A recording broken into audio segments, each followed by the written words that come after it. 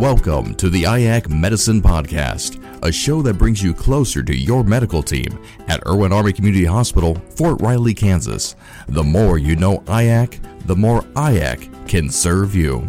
And now here's your host, the IAC Public Affairs Officer, Jorge Gomez. Hello, Fort Riley families. Today's show is episode number 3. What do you need to know about ticks and bats on Fort Riley? Our guests today are Mr. Ron Garris, sanitarian from the Department of Public Health. Hello. Mr. Mike Hauk from the Directorate of Public Works. Hello. And Captain Peter Sullivan, Fort Riley Veterinary Services. Hi, thank you for inviting us today. Okay. Thanks again, guys, for being part of this. I know that it's especially a challenge to bring 2 people together on the same day, same time, and then much more for 3 people. So greatly appreciate you taking the time to talk to us about this topic, especially now with the start of the spring season. It's my understanding that spring is a season where ticks increase in population.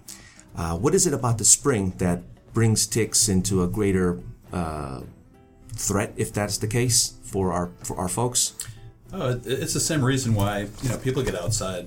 The weather's nice and warm, and we don't want to be cooped up, in our house. Ticks, they feel the humidity and the warmth, and they want to get out of the leaf litter and out of the forest, and they need their blood meal to have their eggs and produce their offspring. Mm-hmm. Where in Fort Riley are ticks mainly live? What's their preferred environment? Is it out in the wood line, or is it in grass, regular normal grass that people have in the yards? You tell me. Yes, no. You'll see it, in wooded areas. When you make that transition from like a field, to a wooded area, you'll see an increased population of ticks. And then where there's like long grass, leaf litter, like tree canopy is where you'll see ticks. Now, if you have a nice, well manicured lawn, and you're keeping your grass nice and short, and you're getting rid of the wood piles and things like that in your yard, then populations will be low. Okay. But we did some surveys last week, and we took about 10 spots on post, and we were capturing about 3 ticks per 1,000 yard drag. And most of the ticks that we were encountering were the Lone Star tick. And, populations right now of the ticks are relatively low, but as the weather gets warmer, we're going to see an increase. Okay. You mentioned the Lone Star tick. Is that a particular kind of tick that we need to be concerned about, or what is it about the Lone Star tick? What are the characteristics of that? Yes. The easiest way to recognize an adult female Lone Star tick is you're going to see like a white spot on the back. And yes, you need to be concerned about that tick because it is responsible for vectoring, certain diseases like ehrlichiosis. But, with proper, management, wearing DEET on your exposed skin and permethrin on your outfits, and then doing tick checks, when coming from outdoors, taking a shower, that will mitigate, the risk of developing any kind of vector-borne disease. Mm-hmm. Right. If I can jump in, I think most people, when they hear about ticks, think about Lyme disease, where certainly, New England, where I'm from, it's a lot more common than here, but, it is in the area, but, people can get and dogs too, dogs, cats, pets, can get other diseases other than just Lyme disease from ticks. And, like Ron said, it's very important to do tick checks anytime you're outside or anytime your pets are outside. When they come on inside, do a check of them. Because, the fact of the matter is the longer a tick stays on somebody or an animal, the more likely it is to transmit disease, up to the point that you get a tick that's on for 3 or 4 days. There's a very, very high likelihood of it giving some sort of disease to somebody. But just to clarify, if kids or families go out to the parks here on Fort Riley, and is that enough of a concern that they need to start checking their clothes for ticks? I'd say anywhere in Kansas, if you're outside, you should just get in the habit of checking yourself over, checking your kids over, the clothes, hairline, behind the ears, because, there are enough ticks around that, there's definitely a possibility that a tick could be crawling around. And springtime, we're talking about ticks coming out, but any time of year ticks can be active as long as it's more than 38 degrees outside. They'll be active. When it's colder, they go dormant. But you could have a few weeks stretch in the middle of the winter where it warms up, and then you could have ticks around. Do ticks prefer to latch on to human clothing or pets because of their fur, or is it just a matter of you just happen to be there and they... I think they're just looking for anything that moves by, and they'll drop on and kind of crawl around until, they can find a spot to settle down and have dinner. Okay. So, that's why it's so important, like Ron was saying, to use permethrin soaked clothing. Of course, not so much for kids. You don't want to do that. But, use the topical things like off, these repellents. And then for dogs and cats, there are a lot of different products out there. My recommendations go to a veterinarian. I'm not trying to say, hey, we only have the only products that work. But, some of these products you'll find in discount stores, they're not labeled very well. And if you end up giving the wrong thing that's made for dogs, if you end up giving it to a cat, like a permethrin product, you can kill your cat. Interesting. So, for any of this, I'd recommend talking to veterinarians or medical providers, because a lot of these products are, basically insecticides, poisons, in one level or another. Okay. Yeah, and you'll see, people out there, trying to come up with their home remedies to take care of ticks. I've seen pictures, where people have put on, dog collars on their ankles, and they'll get like contact dermatitis, from, wearing the collar. And, they'll try to, burn the ticks off or, use Vaseline. And you don't want to do any of that stuff. When you do see a tick, you don't want to, freak out. You want to, grab it by the head, with some fine tip tweezers, and just give it a steady pull. And, that way, you won't agitate the tick and they won't regurgitate, the pathogen into the wound. And then after you take the tick off. Now, let me just back up. What if I don't have, you said tweezers? If I don't have tweezers with me, do I let it be and then go to the store and get me some tweezers, or can I just go ahead and use my fingers and pull it off my body? No, I wouldn't pull it off with my fingers. With your fingers, I've heard of, things like, you can take like a credit card and kind of scrape it off like that. Okay. But what's wrong with just using your fingers? What happens is when you squeeze the body, you could potentially introduce the pathogen into the wound.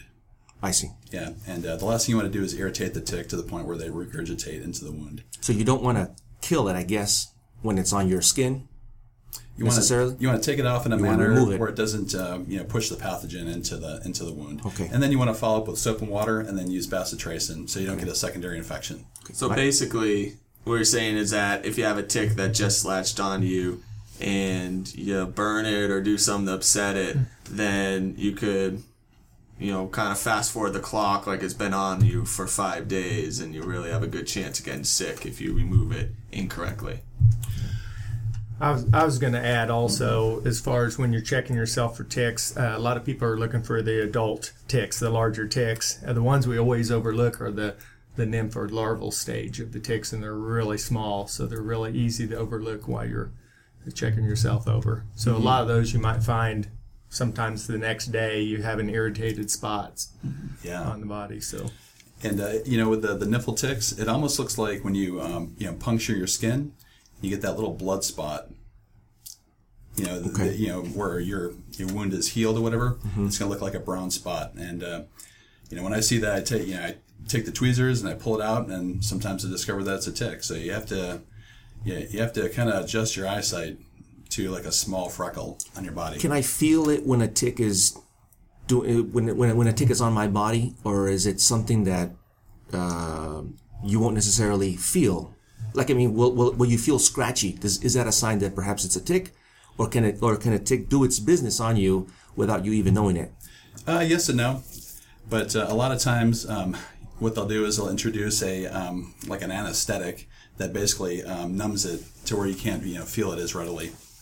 Okay, so then if you come back from the wood line or perhaps a real grassy area even though you don't feel scratchy or itchy, you still should do a visual inspection of everything. And they are large enough that you should be able to see them with your eyes, or do you need a magnifying glass to see them? How small can they be? I mean, don't do like a quick once-over. Mm-hmm. The nymphs could be about the size of a ballpoint on a pen. They're very small, and you really have to adjust your eyesight because most people are looking for that large size tick. Okay. Yeah. And they can be that small and still do. And as a matter of fact, nymphal ticks are the ones most responsible for vector and disease because people do miss, them on the tick checks. Okay. And, speaking about diseases, a lot of these, people commonly think of the target or bullseye-shaped rash with Lyme's disease. The different diseases have their characteristic rashes, but that's not 100%.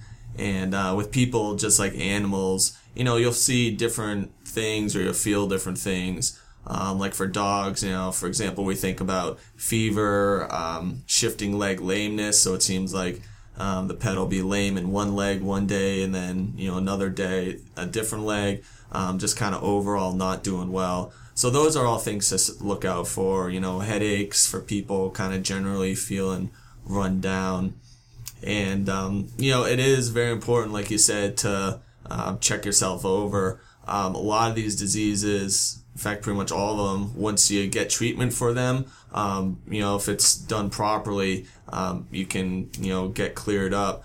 So it is very important to do these checks. And then if you see something, if you're concerned, if something doesn't seem right, by all means, go to your doctor, go to your physician, go to your veterinarian, and just ask these simple questions. Okay, if a tick bites me and injects me with whatever, how soon will my body, my arm, or my legs start to show symptoms? Will I develop a redness, a rash within like the next 2 hours, or does it take a couple of days for it to do? That's where it gets tricky because every person, every animal is different. And, like I was saying, sometimes you'll see the rash pretty soon within the few days, whereas other times, you might not see any signs externally at all. Okay. If I suspect that I may have been bitten by a tick, do I just make a regular appointment to see my doctor, or do I need to go to the emergency room? I don't think it's an emergency situation as long as you can take that tick off of you. That's the first thing you do is just remove the tick. Like Ron said, with some tweezers, just do it carefully. And then after that, it's not something where it's absolutely emergency, but, certainly don't want to wait a week or a month on it either. Okay. Soldiers often do training out in the field, and then they come back, they come home. Should the spouse insist to have those clothes washed immediately with hot water? What should the spouse at home who sees their soldier come home, having come back from the field, what do you do with the clothes? Well, that's a great question. Even before the service member goes out in the field, their unit should be, calling up the HMPC, the Hazardous Materials Processing Center. They give out DEET and permethrin. And, the service member, they can put permethrin, on their bags and, their different types of equipment. And, that will kill, some of the crawling insects that, crawl on their equipment.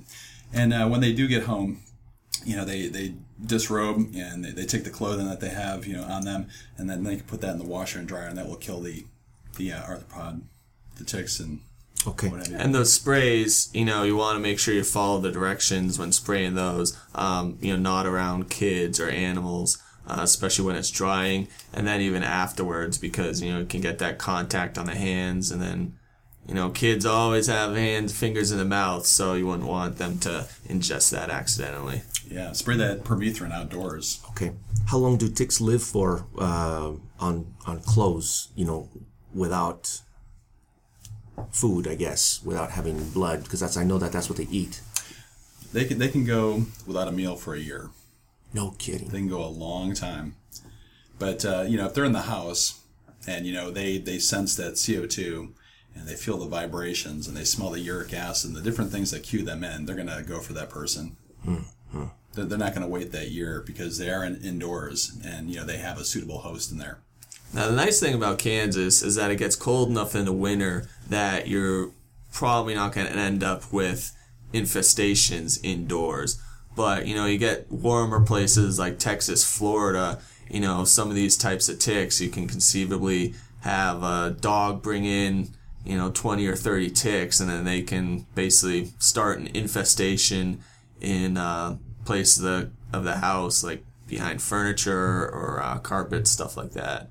So definitely recommend, checking over pets, checking over people, and then using the different products that are available for tick control and flea control in dogs and cats. Okay, great. And how can they reach your office if they wanted to ask questions about recommended products for protection? Right, so we're located on Main Post. We're right across the street from the Soldier Readiness Processing on Custer Avenue, and we're open weekdays, normal business hours.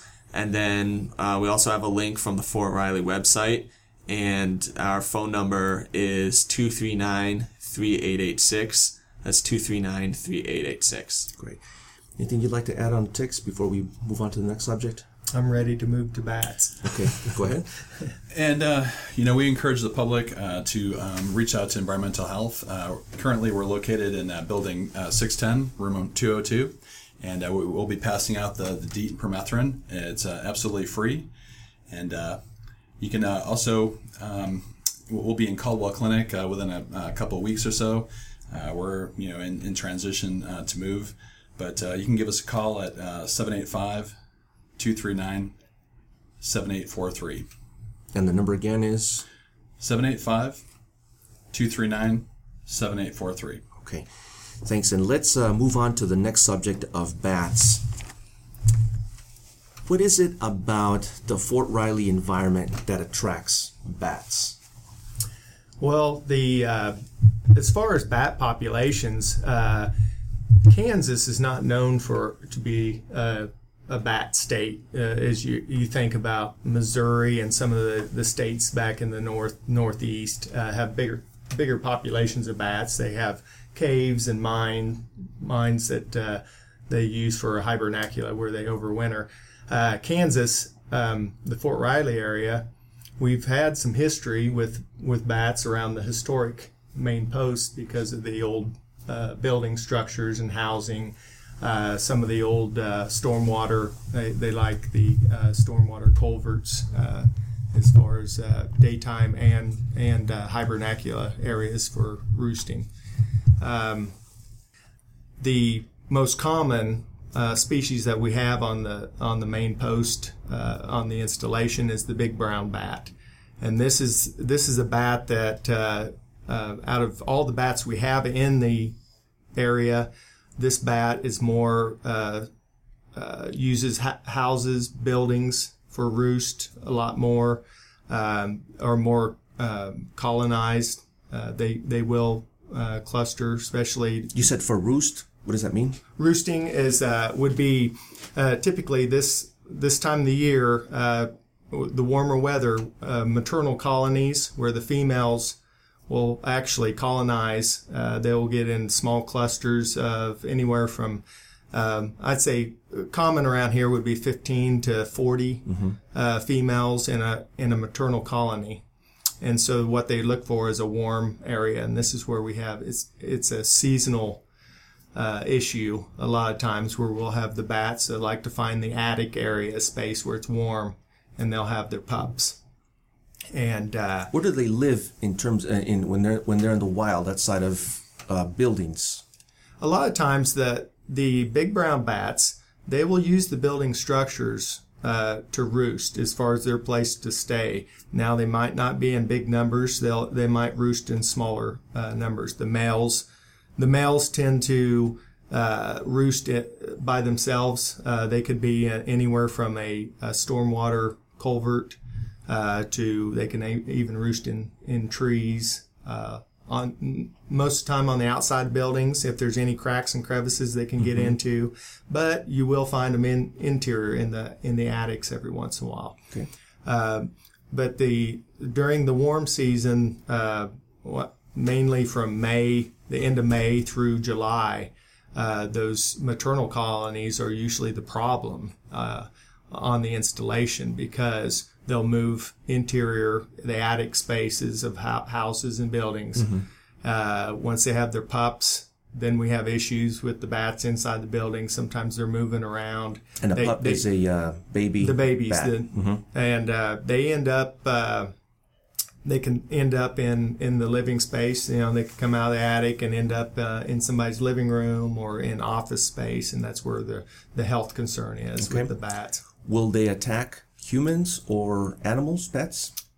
No, there's a lot of education that's needed with bats because there's misconceptions as far as bats being are really bad to be around. This animal is a real benefit to the environment. They are probably one of the most beneficial mammals that we have in the United States as far as pest control. So bats are mammals? Yes. I thought they're not rodents. No, they're not rodents.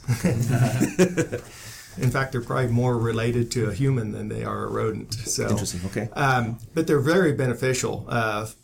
Kansas being a big agricultural state, they're very beneficial because they eat a lot of agricultural pests, beetles. Yeah, one and flying bat can insects. eat, like 10,000 insects in a night or something like that. Yes. And, especially with everyone so concerned about pesticides and, kind of going to organic farming, bats had it figured out long before we did how to take care of pests. So, yeah, they're fantastic for the environment. Yeah, great for the environment, but they do present a problem if we close living spaces with humans. If they're in our living space, there's always the potential. And as far as being aggressive, they're not aggressive, but you definitely want to educate people not to handle bats. Okay. If you're around bats, don't pick them up. So let's say somebody walks into their home or an office building and they spot a bat. Where will they usually find it? On the floor, dangling, or will it be on the ceiling? Where are bats normally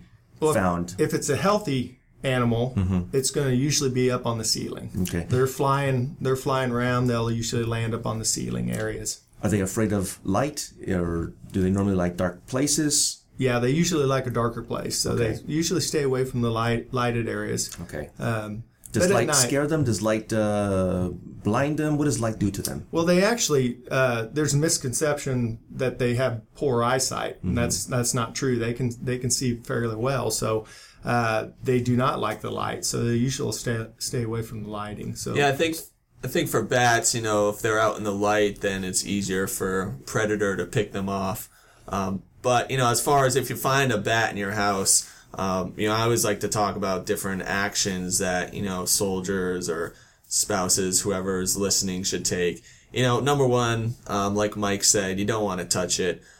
Depends on where the bat is. If it's in an area where it could have, possibly bitten somebody without that person knowing, like if it's in a room with an unattended child, if it's in an area where people were sleeping, if it's in an area in close proximity with someone who, might be mentally disabled and can't reliably tell if he or she's been bitten, or in an area with someone who's been intoxicated.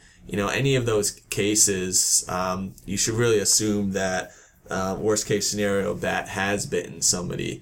And in that case, not all bats carry rabies. It's only about 6% that do, but they're one of the more dangerous animals we have in America for transmitting rabies, because a lot of times people will be bitten by bats without knowing about it. For example, in the last it's possible to get bitten without knowing it? Absolutely, especially if you're asleep, if someone's intoxicated, any of those examples I mentioned, they have such small teeth that they can bite without people knowing about it. And in America, we've done such a great job and spent billions of dollars over the last 50 plus years, really fighting rabies, that there are only a handful of deaths each decade. But since 1997, out of the 19 deaths due to rabies, 17 of those were due to bats. Okay. But you normally only need to be concerned about that if you are asleep in a room, or rather you wake up in your room and then you find a bat in your room at the same time. You might you should probably question whether you were bitten or not. Exactly, because the bottom line is, if you can't tell whether you or somebody in your family was, definitely not bitten, then the best thing to do is, try to get the bat. For example, if you come into your room at night or your kid's room in the middle of the night or in the morning and there's a bat flopping around on the ground, then, get a box, get something, throw it over that bat, and then call up pest control. And, you want to keep that bat because with that bat, you can take it to public health, you can take it to veterinary services, and then we can send that animal off to see if it, has rabies or not. And that way, by testing the animal, we can save you or somebody else, going through the series of the post-exposure vaccines for rabies. Okay. Do we know if any of the bats on Fort Riley are potential carriers of rabies? I think there's always a potential for carriers of the bats. But we don't know of any cases in which... Yeah, I can speak to this a little bit. Out of any of the bats that we've tested from Fort Riley, we have not had any carriers. Okay. For the state of Kansas, the average is pretty close to the national average, which is about 5 to 6% of bats that are submitted for testing do come back as positive for rabies. So, again, the possibility is out there. Just like any mammal, bats can carry rabies. In this area, skunks are kind of the larger population of animals that usually carry it. But, anytime somebody may have been bitten by a mammal, whether it's a skunk, raccoon, coyote, bat, in these cases, dog, cat, we have to, go through kind of the process of determining how likely it is that that animal may or may not have had rabies. Okay. But go ahead, Mike. I was just going to go back to the, as far as capturing the animal, the housing, on-post housing, you need to call the local neighborhood office. And they actually have a contracted pest control specialist that will come out and get the bat. Okay.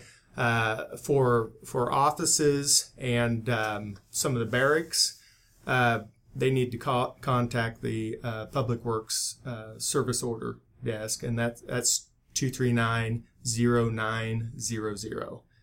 And they actually have pest control specialists that will come out. Will pest control come out and try to kill it or just remove it from the building? They will remove, but depending on the situation. If it is a situation where the bat has been in a room with somebody, they will keep the bat. They'll keep the bat. Okay. Yes. All right. But even though there is, folks should be concerned about them, they shouldn't be alarmed. Would you agree? Yeah, just as long as the bat is not in a living quarters, there should be concern there. But if they're usually in a household situation, if the bats are in the attic, they're usually they're in the structure for a seasonal time during the summertime, especially with the maternal colonies that are having the young.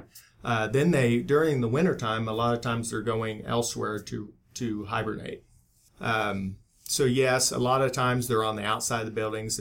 There's not a big worry there. The other issue that you could have if you had large numbers of bats in the attic, with the buildup of guano, the feces of the bat, would be another issue. And you normally know it's there because of the odor. Okay. And then and there could be some respiratory issues you could be dealing with there. So that's another reason they'd want to maybe target that residence for exclosure to remove the bats and seal off the house. Okay. If homes don't have attics, are they pretty much scot-free that they won't have bats coming in there to roost?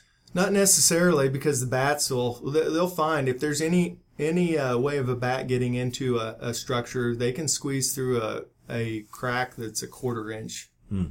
In size, so they can really squeeze through some tight spots, and if there's a suitable place for them to stay. So during the whether day, it's inside or outside, they'll.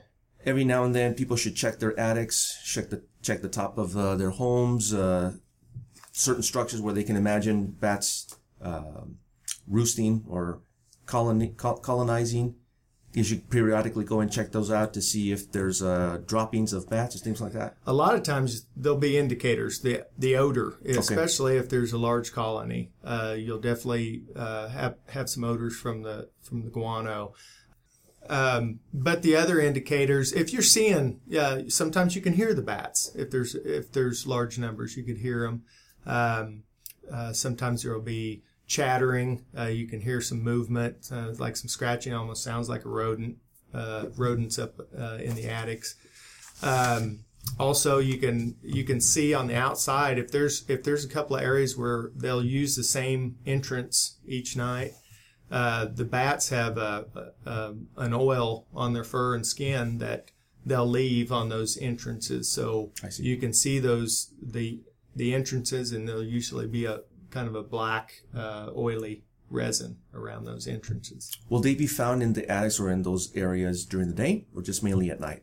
Daytime. Nighttime, they're usually feeding. Okay, so they'll be out. Leaving, but they'll come back. A lot of times, what they'll do is they'll leave to feed early, right when it gets dark, and then they'll feed for a while, and then they usually have secondary roost areas where they might roost on the outside of the house or under a bridge or something. And then they'll come back to the... Okay, so they'll use it as a sleeping quarters. Yes. Essentially during the daytime. Yes. Okay. Great. Well, anything else that you guys want to close with or add to that discussion? I think we've touched on all the concerns here and some of the ways to address them. Yeah. If anybody has questions on bats on Fort Riley, they can call my office. We're located at the south end of the Artillery Parade Field at Building 407, and our phone number is 239-6211. And in this region, you also have to be concerned about mosquitoes, the vector West Nile virus. So around the yards, you want to make sure that you keep the water levels down, like on your birdhouses. Change it out, frequently, and just keep your yard nice and manicured. If you have tires or any kind of debris in your yard, just making sure that you don't let water collect in those little crevices, because it only takes about a cupful of water to breed out hundreds of mosquito larvae. And again, come by our office, and we're giving out free repellent, for your skin and for your outfits. And if you wanted to turn in a tick that you find on your skin, we can also turn that into the Lyme lab on the East Coast, and they'll run diagnostic testing on there to see if there's any pathogens that could be problematic. Okay, so when they remove a tick from their body, they should keep it or put it in a bag or somehow. Okay. Or a baggie, any kind of container, and bring it in, and we'll send it off, have it tested. Okay. That will just give the provider a more informed decision what's going on with that case. And don't forget your pets. Pets can get sick from insects too, especially mosquitoes. Those can carry heartworm disease. So definitely talk to your veterinarian about the preventatives for fleas, ticks, heartworm disease, all this stuff. We take their ticks also. Okay. Go ahead. And something else, down at the environmental office at Building 407, we have a pocket guide on hazardous plants and animals at Fort Riley. And they can come down and get an issue of that. And it has everything from spiders, ticks, to snakes in the area. Okay. And thanks again, folks, for coming on the show and taking the time. For you listeners out there who may wish to reach out to us and give us feedback or suggestions on future topics or providers that you'd like to listen and hear, check us out on Facebook.com/Irwin Army Community Hospital. You've just listened to the IAC Medicine Podcast, brought to you by the Irwin Army Community Hospital Public Affairs Office. Until next time, be well and choose IAC. Take care, folks.